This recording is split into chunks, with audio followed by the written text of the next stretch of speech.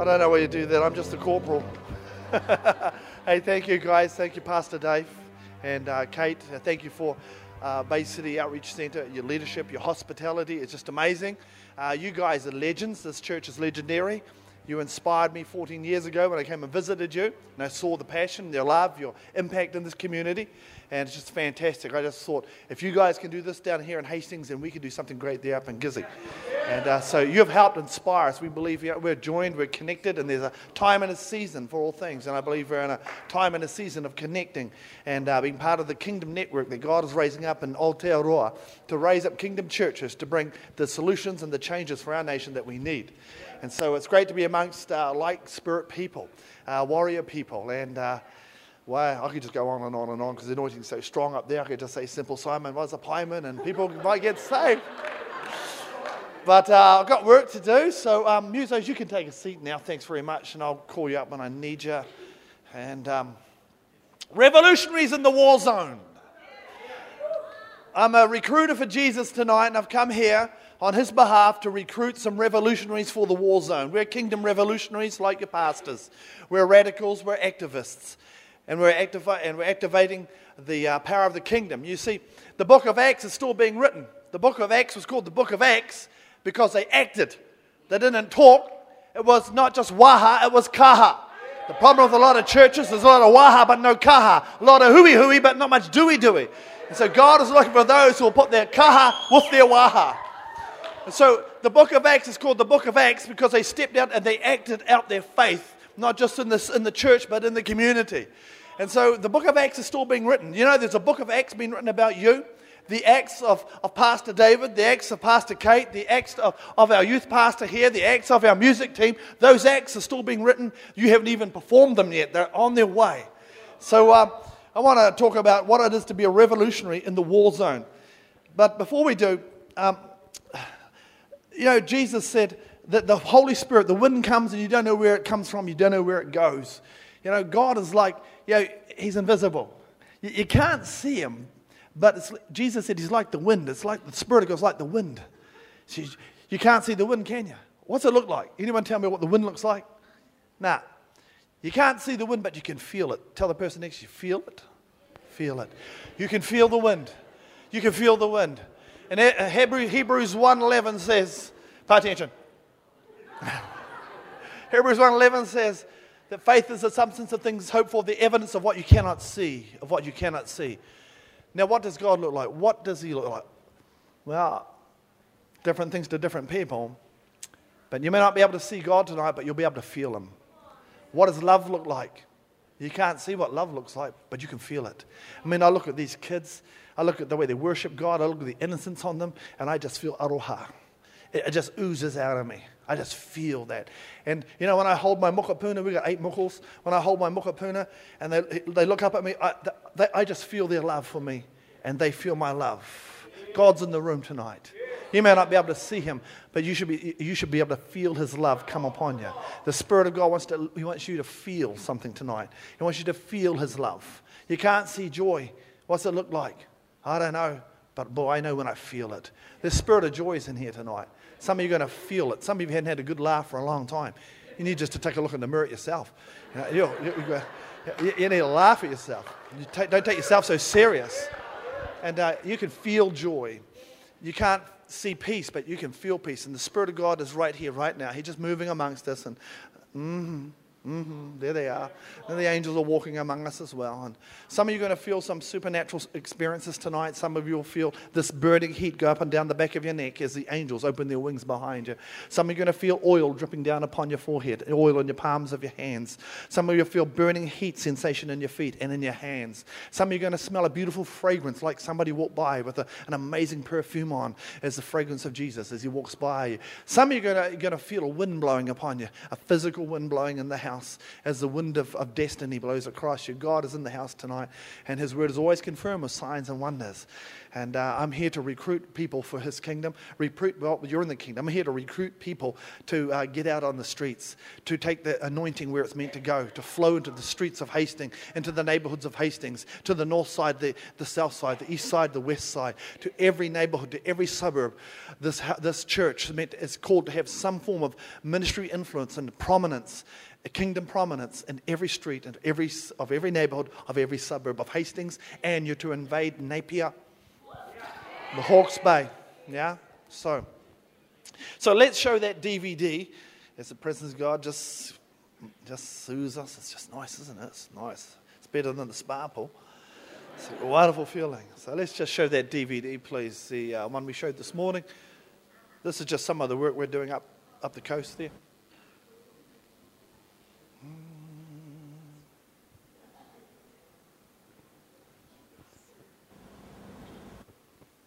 It's amazing, isn't it?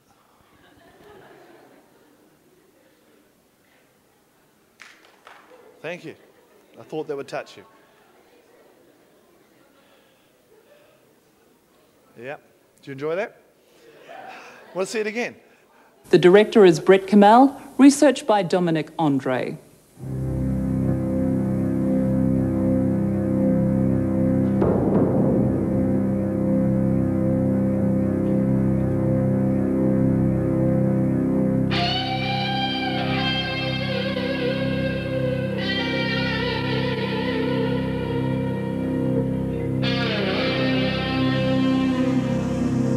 Family, brotherhood, that's the way of life. 19 years of my life means everything to me. If you could change your appearance, would you? No. Then I'll become one of you.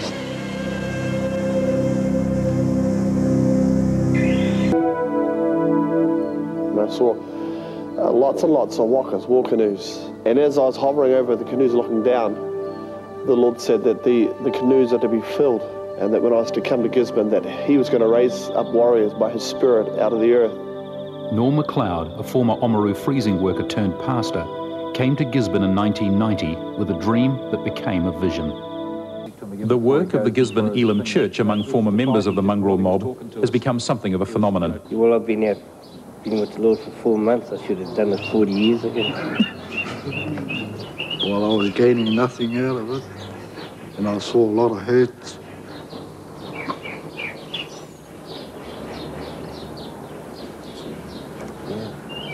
You're making some progress now.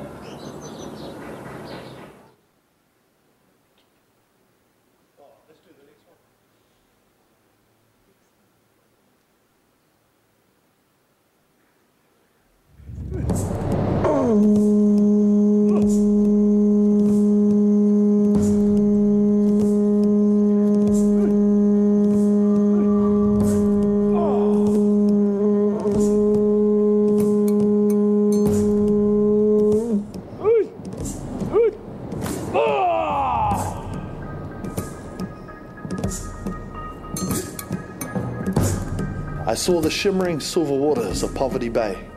Upon the waters were many waka moving into the city. The Spirit of God said to me, "You will go to Gisborne and raise up a warrior people who will use Christ's ways to release great blessing upon Tairāwhiti."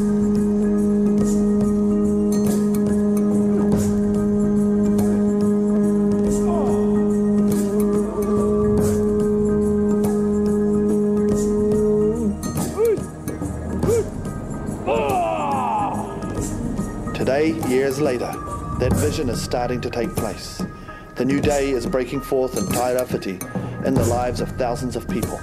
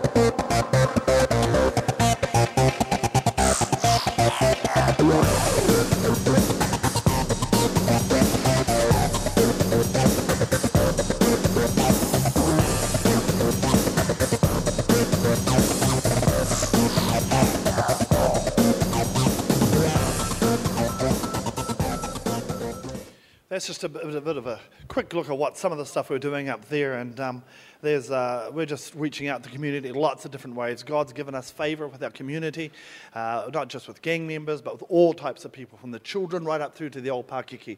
We're dealing with and helping everybody. We believe we're called to not just bring spiritual blessing, but social and economic reform to our place, to our society. If we're not going to, whose job is it to bring community transformation? God didn't call the government to do it. He hasn't called SIPS to do it or WINS. He hasn't called the police or the justice system to do it. We're the head. We're meant to lead in this. We're meant to be the role models of community transformation. And when your life is reformed to the ways of God, and I don't care if you've come from a broken life, broken marriage, broken heart, but when you come to Jesus and He restores your broken heart, that's where I've come from, broken heart, broken life, broken marriage. But God restored my heart, my life, my marriage, my family, and now as a result, we can help others with broken lives, broken marriages. We are solutions, no longer victims.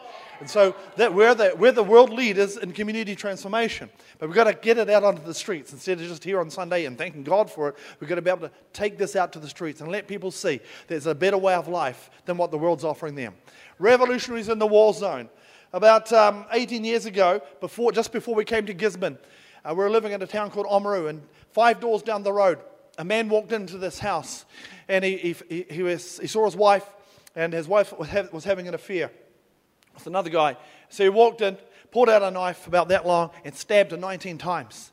Now there was a lady in there that was a church member of our church, and she ran next door trying to get help. Nobody would help her, so she went back in, and the woman who was stabbed 19 times is still alive. And so she dragged her up to our house, which is 5 doors up the road, and the doors burst open, and we pulled her in, and I said, "Where's Steve?" He said, "He's down there with the children. He's upstairs with the children." So I rang the armed defender squad, I rang the cops, ran the ambulance and so forth. Ambulance came and they took that woman away. And she just covered our floor with blood, just the smell of hot, warm blood. I'll never forget it. And so the armed defenders came and so forth. And the Lord said to me, He said, "Get ready, I'm going to send you down there to talk to this man." I says, "Yeah, Lord, you send your angels ahead of me too."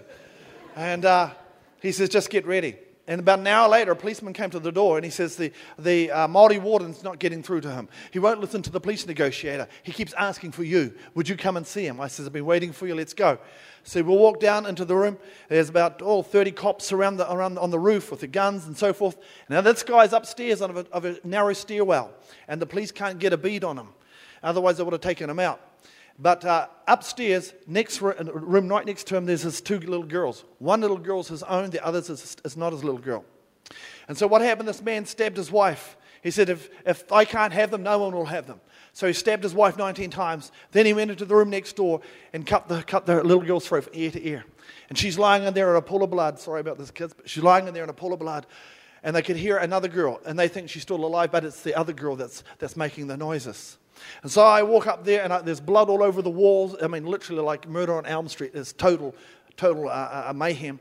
And I look up the stairwell, and there's this guy with a knife about that long, and he's sticking it in and out of his throat. I saw him 3 times, in and right out of it, right to the hilt and out of the throat. And I didn't think you could live and do that. And he's screaming at the top of his voice. His eyes are rolled to the back of his head, and blood and air are gushing out of his windpipe as he's screaming. He is totally demon-possessed. The poor cop next to me, he just couldn't handle it. He just was dry reaching. He took off. And I'm sitting there looking at him. I says, "What do I do, God? You sent me here, but what do I do?" He said, "Speak in tongues and speak loud." Now in my carnal moment, I think, what will these guys think? What? He said, "If you don't, someone's going to die." So I looked up at him, and he's sticking the knife into his heart now. 3 times into his heart, 3 times into his stomach. He could not die. And so what do I do? Speak in tongues and loud. So I looked up. As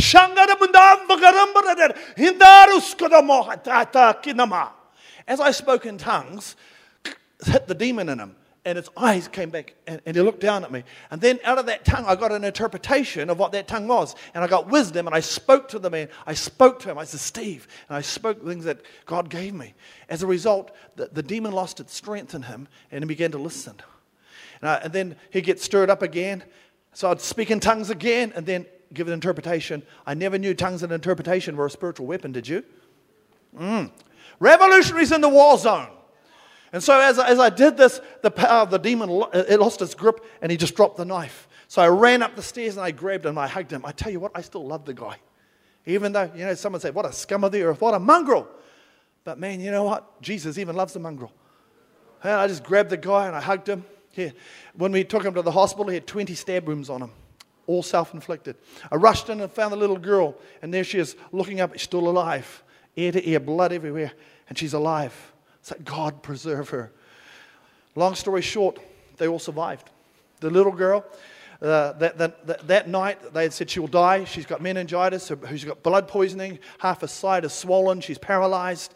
And so the priest came in and did the last rites over her. When he left, I went in and I prayed over her. And the next morning, I was called down to there. I went in and she's sitting up. Her throat's stitched up. She's totally healed. She's drinking a milkshake, reading a book and smiling. That's the power of our God. Revolutionaries in the war zone.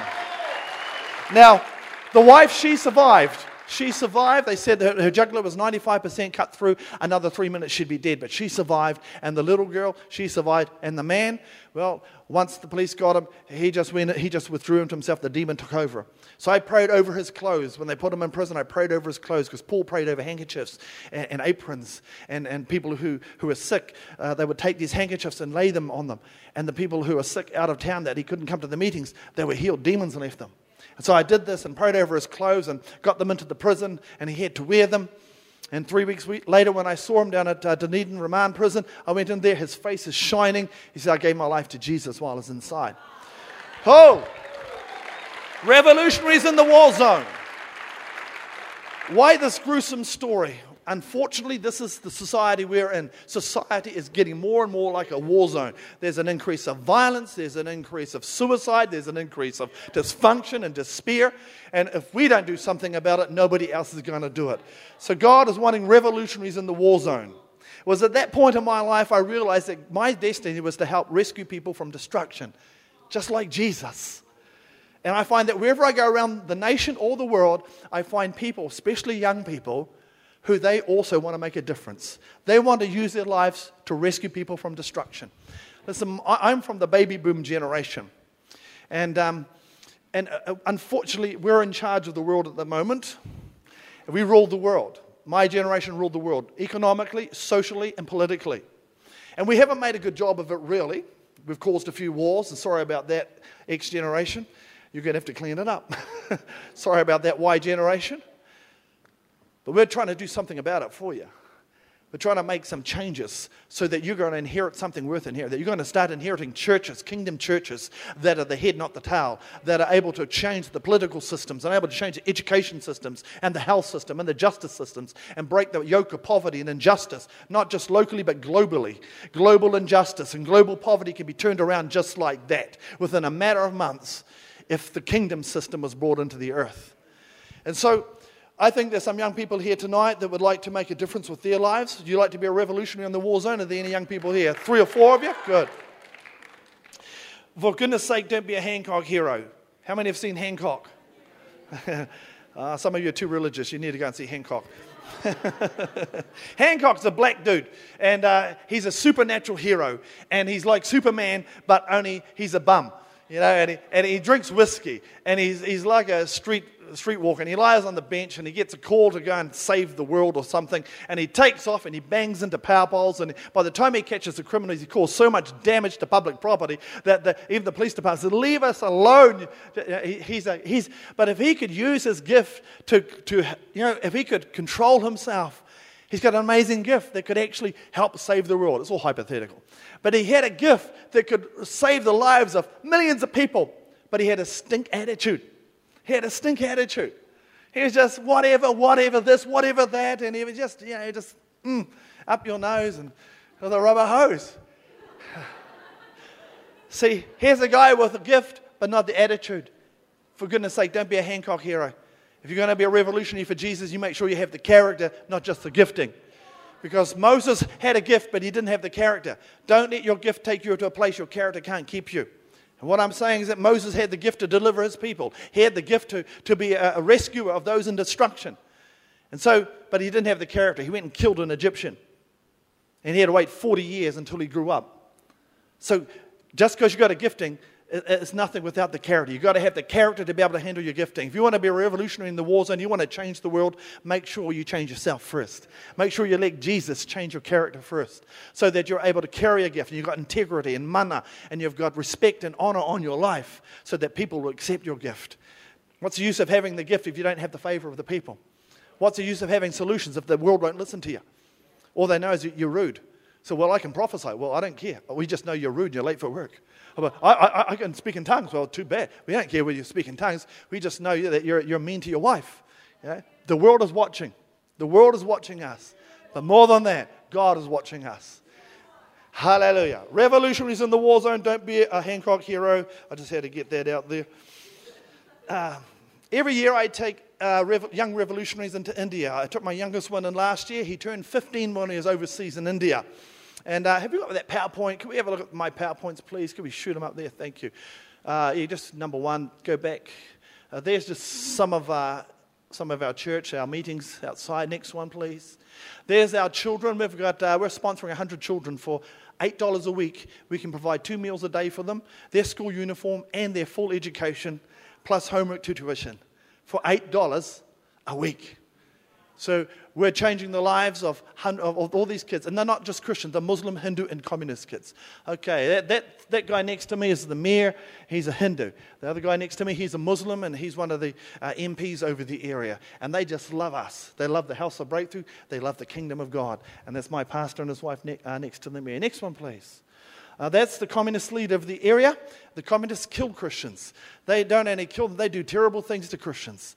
A couple of years ago, one of the pastors was basically lured away from his home. They found him a few days later, minus his head, his arms, and his legs. They are just ruthless. They're just deadly over there. And so I went to them and says, listen, God wants to help your people. We don't want to fight you. We want to work with you and help you. And this guy was very arrogant, very proud, until I began to prophesy over him and tell him that Jesus had a plan for his life and that God has called him to help bring a new day for his people. He just dropped his arms. I said, the kingdom of God is about God embracing all peoples of the earth, not just Christians. I'm not here to preach churchianity. I'm here to tell you about a God who's got a kingdom and that his kingdom wants to embrace your people. He just bowed and let me pray for him. This is a Hindu legislator. Again, a very powerful man in Kurnool, India. He's up there with he's one of the top leaders in this area. Go back, please. Hold it back. Yeah, you go. And so this man, when he arrived at one of our meetings, 3 Prado vans pulled up. All these guys got up with Uzi machine guns, scanned our area, looked around, made sure it was clear, and then called him, and he sat down next to us. I mean, this is heavy duty stuff. I love this. And here's these guys, they're real bullets. And this guy's looking around, what's up here? And so I began to prophesy over him. And so I come from a city that sees the dawn of a new day in all of the earth, to tell you God wants you to help bring a new day for your people in India. This guy just melted. I said, he used to be a gang member. When he was 8, his parents were murdered by a political gang. When he got older, he found who they were and he murdered them. And so he ran a political criminal gang. And then he had a change of heart and he became a good man. And now he's in Parliament. And so I said, I hear once upon a time you were a gang member. I was also. He said, here's my badges. And he began to smile. We began to have a kindred spirit. And I says, but I've had a change also. I'm using my life to be constructive for my people just like you. He just bowed his head. Man, he's let me pray for him right there. He just gave $750 to our church over there to give us sound equipment so we go and preach to the Hindu villages, preach the gospel. See, they don't want to hear about churchianity. They don't want to hear about your little church games. They want to hear about the kingdom of God. Okay? I love church. Don't get me wrong. Without the house, we haven't got a kingdom to extend. I love the house. I love the church. But I don't like this westernization of the Western churchianity crap that we're preaching out there. The world hates it. Jesus hates it. And the devil loves it. Anyway, there we go. Next one, please. Here's the dedication of our houses. We built 6 houses for the people over there. We built one for a Muslim family, a communist family, and a Hindu family, all widows. And how often would you see a Hindu minister of housing standing next to a communist leader with a Christian pastor and a Muslim widow and her children? Where do you see that? Only the kingdom of God can do this. Global poverty and ethnic and religious strife can be ended within a matter of months if the church would rise up globally and preach the gospel Jesus came to preach, the gospel of the kingdom.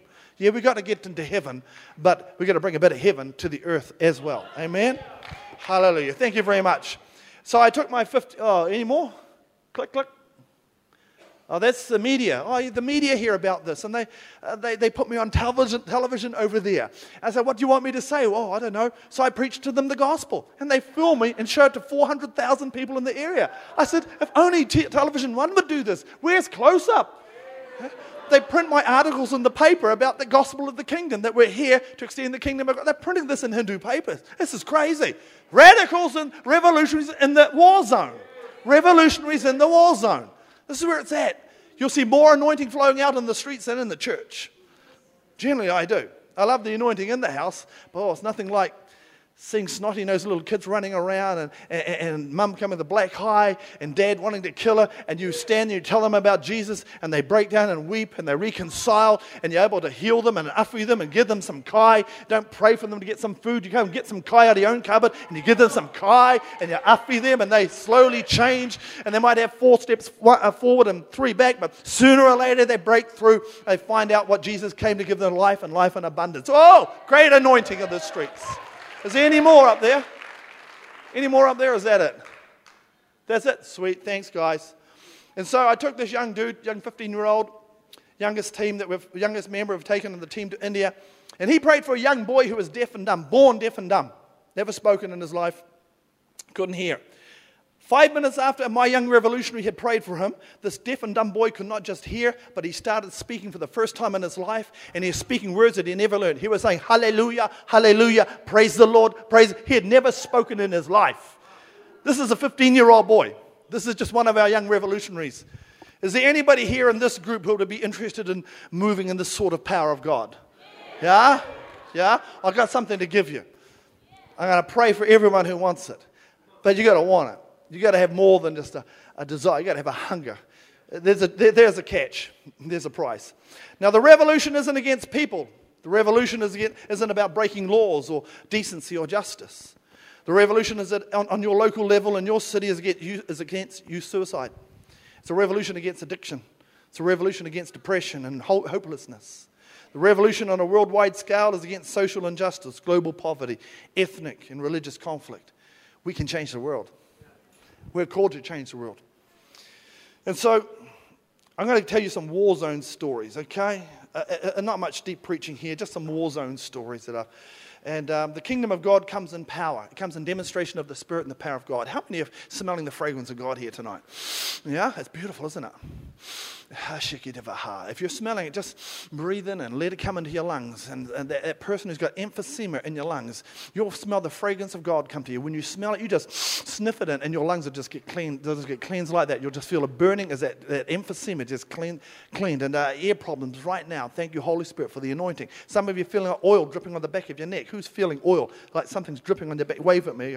Wave. Stand on the seat. Jump up and down. Do something. Okay, there's oil going to be dripping on the back of your neck. And as it drips on your neck, your spine, you're having trouble with your spine, it just begin to straighten supernaturally. Is that you, bro? Is it you? Well, would you just stand up right there where you are right now? Just lift your hands to God. Father, I just think of the oil of the anointing of the Holy Spirit. Just, Lord, go through my brother's back. Lord, I command every disc, every vertebra, discs, vertebra, come into alignment. I command that skeletal system and the sacrum to come into alignment right now. And through the heart, I don't know what happened through the collarbone as well, the anointing, that oil. 5, 4, 3, 2, 1. Thank you, Jesus. Right now, across your shoulders, bro, that's what it is. That right across your shoulders. That's His healing presence. And some of you feel a wind blowing on your face, and it's what is this? There's no fan on. There's no fan blowing it. How many are feeling that? You feeling it? Dave's feeling it because he's at the head of the waka. He's at the head of the waka, and you're following. But it's the wind of destiny. And you want to open your heart and catch the wind of destiny. It'll give you a new momentum. Because some of you have been in the shallows for too long, playing shallow games. Shallow service to this house will not bring you into the deeper things of God. I wrote it down. I better read it properly. Oh, Jesus. Are you enjoying this? Oh, well, I'm enjoying you enjoying this. You won't catch fish in the shallow places. Your ministry won't grow by giving shallow service in the house. Launch out and serve by putting your best foot forward. When you serve your church, you serve Christ. Therefore, don't give Him second best. Give Him the best. Amen? There you go. Okay. Stories of the war zones. When I first went to Gisborne, one of the early days, this lady joined the church. She had gang affiliation, gang connections, and terrible thing happened. Her little boy, there was a fire in her car, and her little boy was burnt alive in this car. Such a terrible death. And so I went up to the house at night, and all the family were gathered. There were hundreds of people. And oh man, it was a terrible spirit of death and hopelessness over this whole area. Now, she's only a baby Christian, see? And so I walk up the pathway, and her sister comes right in my face. What's your God got to say now? I mean, she was full of hate. Her eyes were just blazing with fire and hatred. And she was in my face. And I thought, oh, God, what do I do? And everyone just glaring at me. Your God, as if God did it. But, he gets the blame for lots of stuff. And so I went into the room, and there's Janine sitting there by this little coffin, and they had to cover the coffin up because the little boy was disfigured. And so they had gauze across him. You could see blood coming through. Oh, it was just terrible. It was heartbreaking. And they were all, groaning and mourning. I mean, it's a spooky feeling, man. And there are demons floating around the place, and it was just horrible. So what do I do, Jesus? He said, you're a revolutionary in the war zone. This is a war zone. So what do I do? Speak in tongues again. What? So the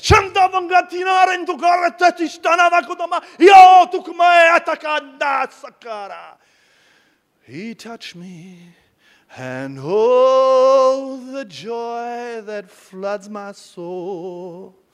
Something happened, and now I know you touched me and made me whole. The room was just quiet. And the mother, she's looking, staring at me. And her eyes are ablaze, but it's not hatred anymore. And she's weeping. I said, what's happened? She said, Pastor, when you started singing, Jesus walked through the wall, holding on the hand of my little boy. And he has little gumboots on, his little hat turned around backwards, and he was looking up, talking with Jesus, and they walked right past us.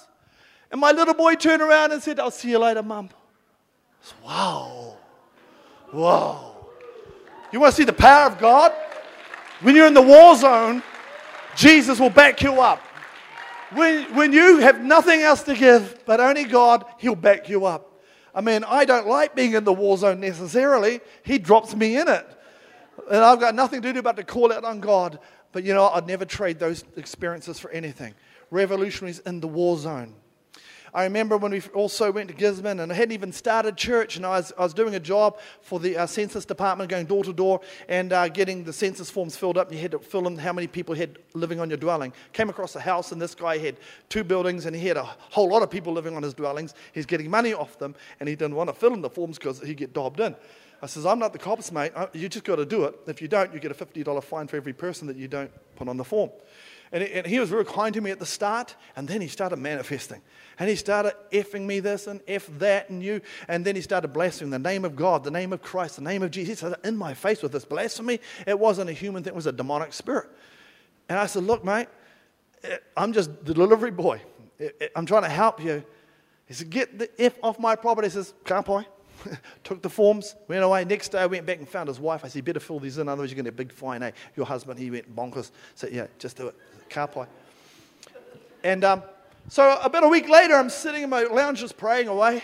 And next thing, this spirit came on me. A depression came on me. I'm not a depressed person. This demon just sat on my shoulders. The spirit of depression and fear. And all of a sudden, I just felt so depressed, suicidal. I wanted to just run out the door and run down the road and run away and run. I don't know where I want. I just want to run. This thing was on me. And I spot the demon. I mean, I'm having a good time with God. Next thing, blah. So I knew it wasn't me. It wasn't psychological. It was a demon. So I prayed, God, what is this? And he showed me the face of this man. It was the man who cursed me. I said, what's he doing? He said, he's cursed you. He's a tohunga. He's cursed you. I said, but I went there to help the man. He says, yeah. I wanted to go around and lay the 5-fold ministry on that man. I thought, what are you doing, you dog? I've done nothing to you. You're oppressing. I come to help you.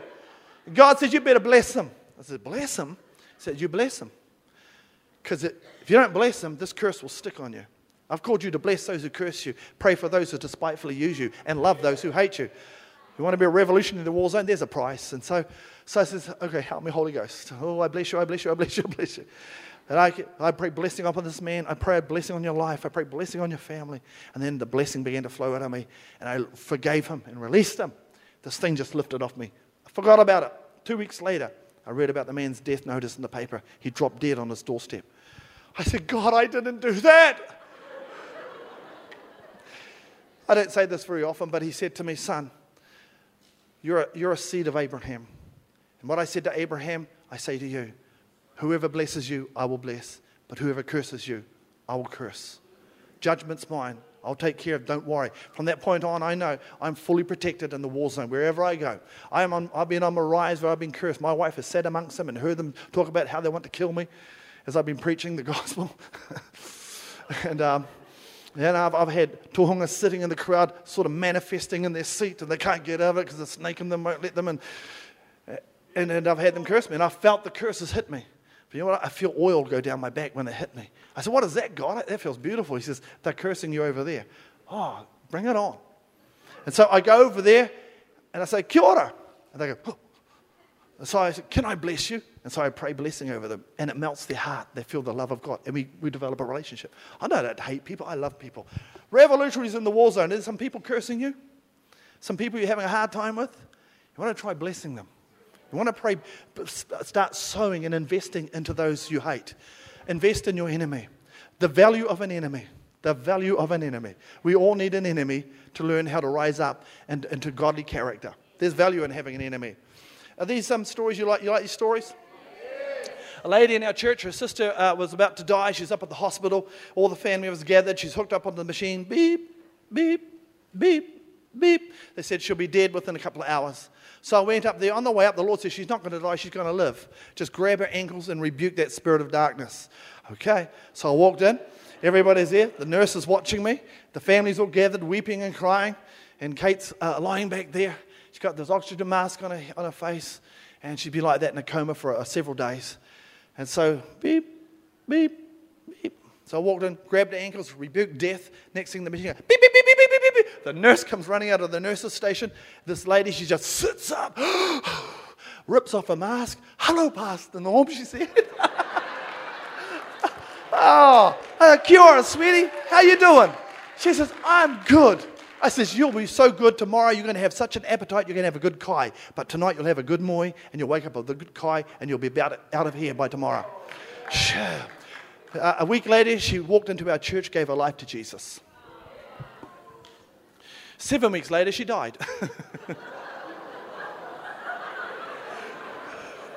What's up? The reason why she died is her husband was treating her like a mongrel. Her husband was a mongrel. He was beating the crap out of her. And God said, I love her too much. She's not going to put up with it. She's coming home. And he took her home. Took her home. It's like that sometimes. Revolutionaries in the war zone. What else? I was doing a meeting in India, and there's a witch sitting in our meeting place. She's a sorceress of the village. So the pastor was standing next to me, and I saw a little girl. I said, what's wrong with her? She's deaf and dumb. I said, bring her up here. And I prayed for her, and the Lord opened her ears within a split second, and she began to speak and say, Amma, Amma, Amma, which is mummy in Indian. She'd never spoken in her life. Now, when that happened, the witch saw this. The witch had been praying and trying to stop my meetings, trying to curse the meeting. She had actually tried to drag children out of the meeting. I saw it happening. I was going to go and whack her. Oh, man, leave those kids alone. But, protocol. And not physically whacky, I wouldn't do that. And she saw, as I said, shut up and sit down in the name of Jesus. There was a demon in it. She hit the deck. I mean, she was spinning around like a spinning top, dust everywhere. And I heard her saying something like, out, Satan, out, Satan. Now, when she came to, she testified. She's standing next to me. The pastor's here. Okay? She says, the pastor tells me through interpretation, she's a village sorceress. She's been trying to stop this meeting. She's been trying to curse these children. She said she's been trying to curse the pastor of this church because, right next to me, because he has left his Hindu faith to become a Christian. The pastor right next to me says, it is me. I am her son. Yeah. And he said, when she saw the power of this God, she realized there's only one God. His name is Jesus. And the demon was trying to kill her. That's why she was saying in English, out Satan, and she can't even speak English. What's up with that? So she hit the deck, woke up going, hallelujah, hallelujah. Gave her life to Jesus and got baptized. She's a sorceress. Revolutionaries in the war zone.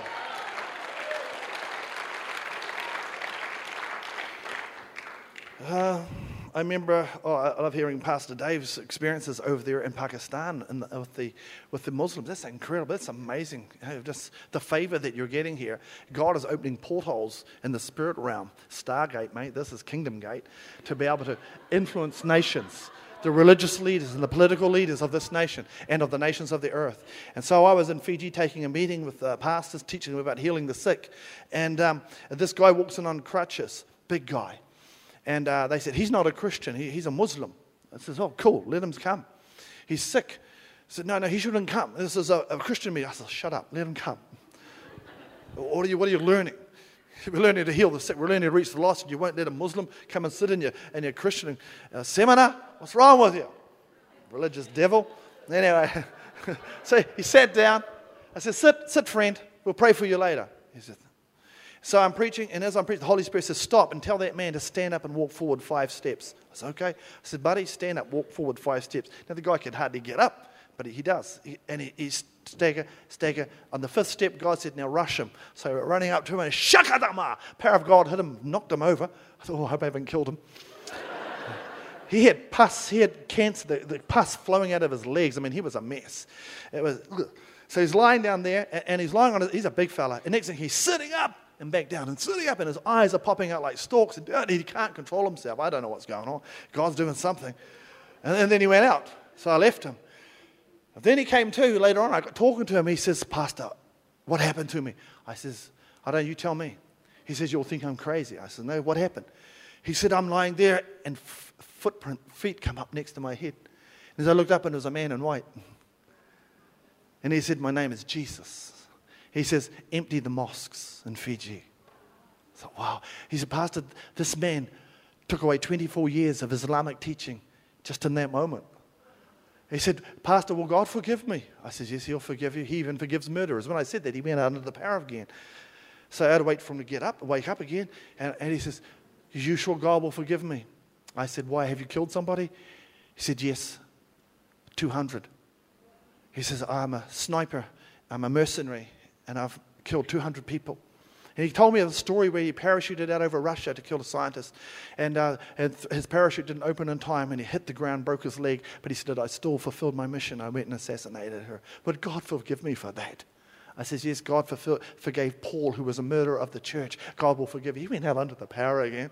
That's the love of God. You can't see him, but you can feel him. And this man was feeling the love of God. I'll tell you what, it was a 3-day meeting. 3 days later, the man's walking without crutches. He walks into our Christian meetings. And his name has been, well, I can't tell you his real identity because of security reasons.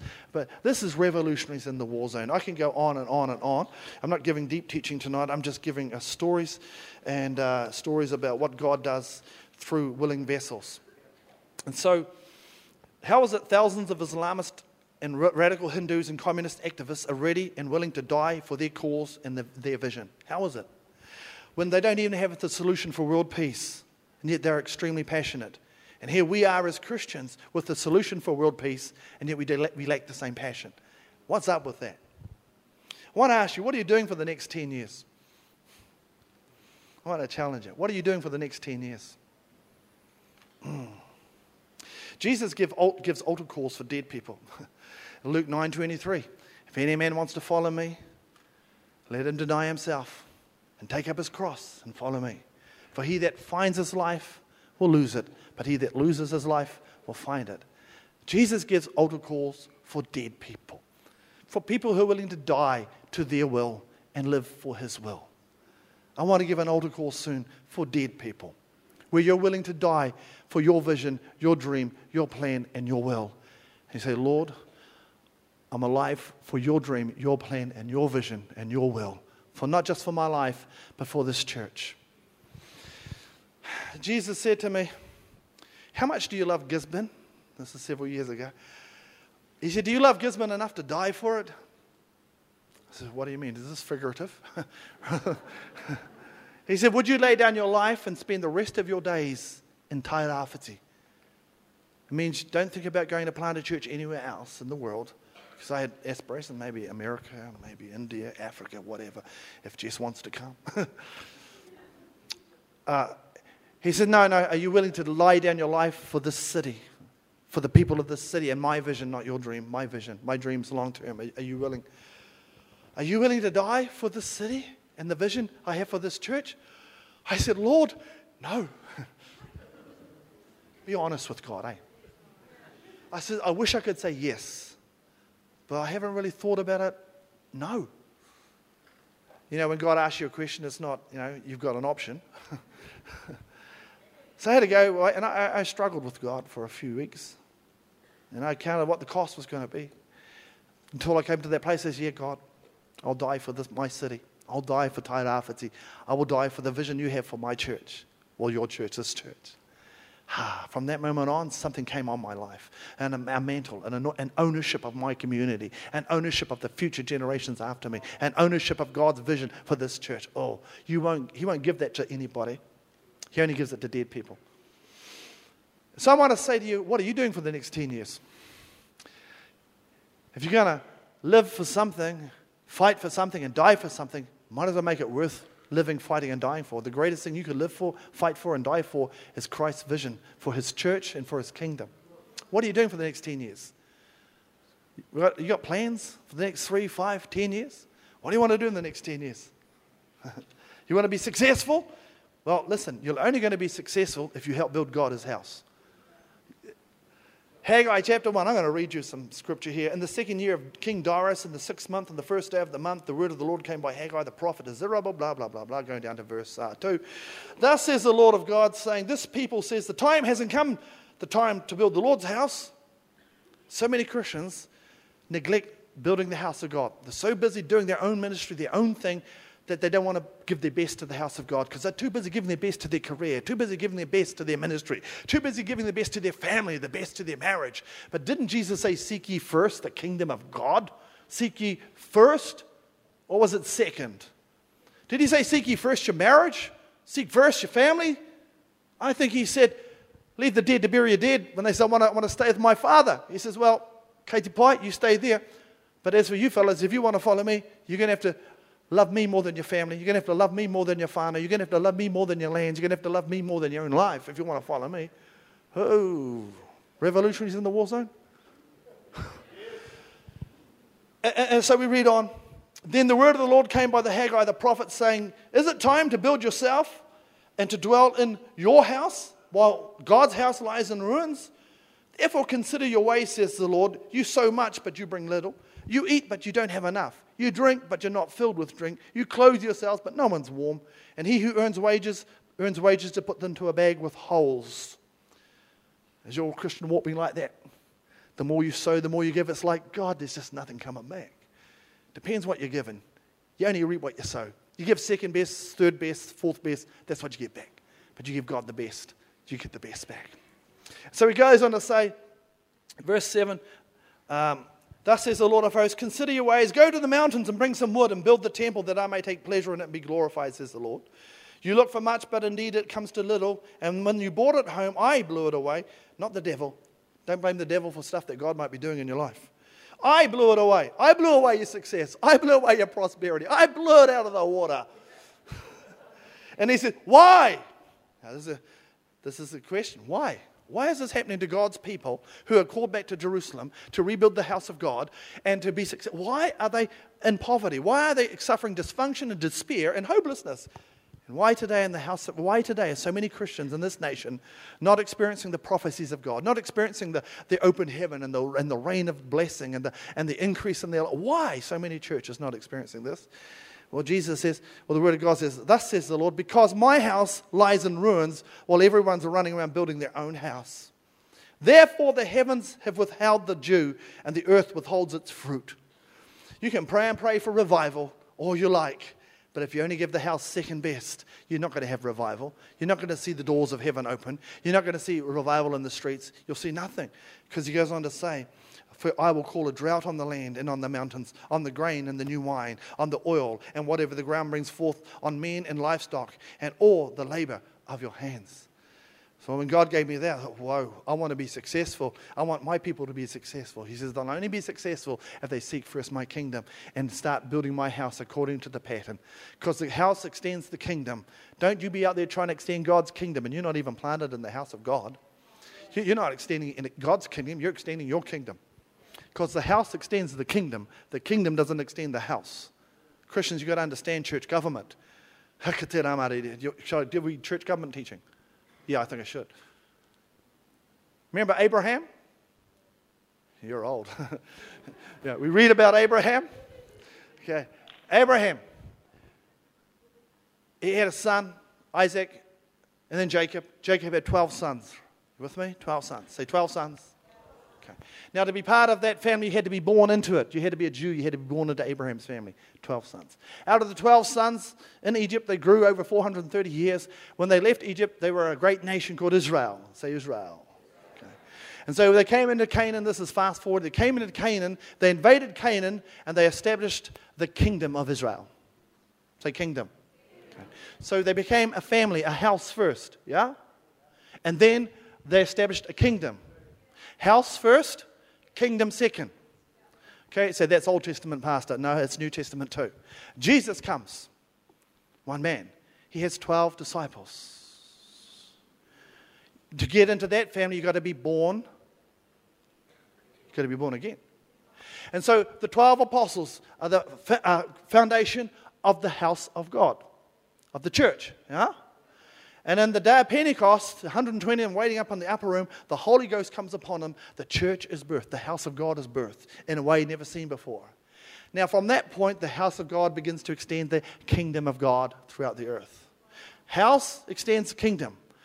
Listen, Psalm 92:13 says, they that are planted in the house will prosper and they will flourish in the courts of their God. If you're not planted in the house of God, if you're not helping build the house of God and extend His kingdom, you are not going to flourish and prosper as a Christian. I'm telling you, I'm not even being a prophet. I'm just speaking what the Word of God says. And therefore, I want to bring blessing to this house, and I want to release a message of blessing and release for you, that God wants to prosper. He wants to open the windows of heaven over you. He wants to give you money that you don't put it in a pocket with holes. He wants to give you the dew of heaven. He wants to give the oil and the wine. He wants to bless and prosper you, your marriage, your family, your business. He wants to prosper you, but He says, seek ye first the kingdom and my righteousness, meaning first, help build my house. Don't moan about how dysfunctional the church is and do something about it and make it a great church. So many Christians moan, I got hurt by the church and I'm not ever going back. I said, well, take a ticket and join the queue. And you can spend the rest of your life moaning about what the church isn't doing or should be doing, woulda, coulda, shoulda.